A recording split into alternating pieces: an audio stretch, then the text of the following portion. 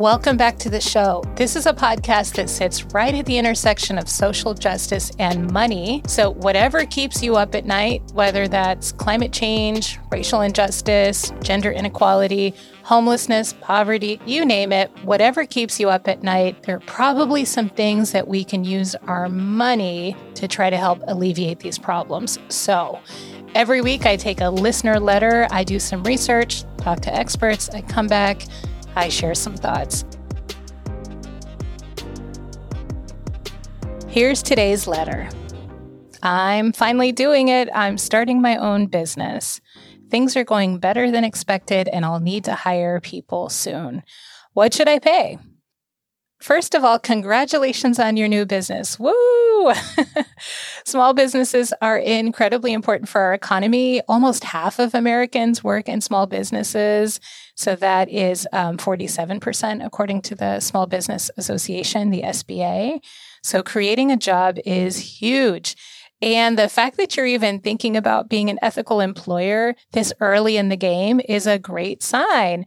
So I think there can be a tendency sometimes to shave the margins as low as humanly possible. And no judgment on that. People have their reasons and circumstances when they're starting out. But I think it's a great approach to build your business from the beginning with the foundation of, in this case, the ethical treatment of employees that you want. And that can go for other decisions you make with your business too, like the environmental impact or supplier diversity, whatever your values are. When we think about employee pay, I think we need to start with an agreement on what a living wage is, and then think about any additional pay you may want to offer on top of that, depending on the job. Because some jobs are going to require specialized skills or experience, certifications, degrees, maybe a certain temperament that just isn't easy to find. It just depends.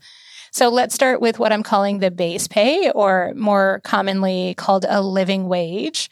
There's a simple but robust living wage calculator that was created by Dr. Amy Glassmeyer at MIT about 15 years ago. It's still updated and used in national policy discussions. You can find it at livingwage.mit.edu. What this living wage calculator does is to take a look at all of the basic expenses that you need to be able to survive without going onto public assistance or experiencing frequent housing or food insecurity. So the categories of the expenses that are included are groceries, housing, medical, transportation, childcare, broadband internet, and civic activities.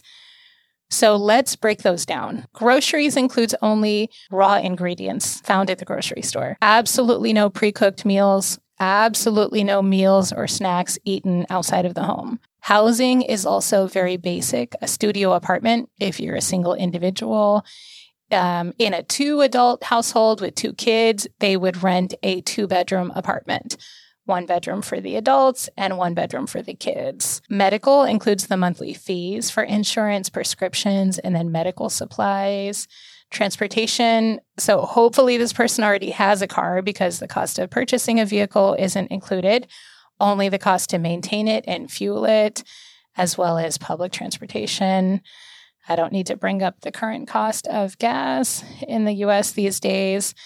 Childcare is going to assume that the family chooses the cheapest provider in their area. And then for the broadband, internet, and cell phone, that's going to include some bare bones estimates here as well. So buying a $200 phone every 3 years and then getting cell service for about $40 a month.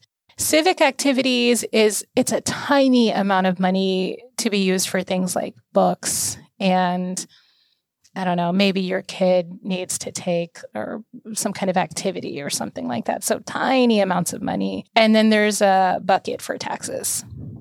So let's talk about what isn't included in a living wage.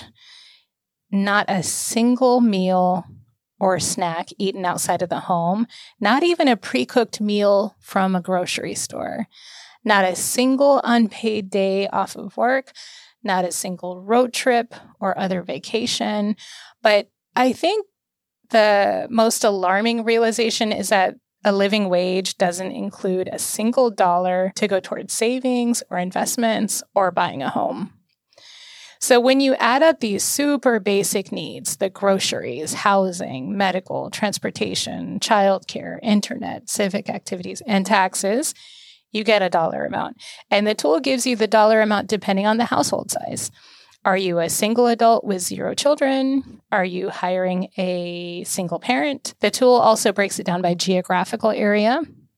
So let's look at a few examples to make this real.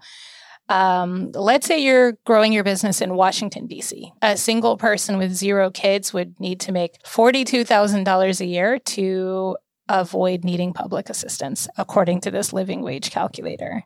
$42,000 a year. And I cannot express how tight these categories, the expenses are.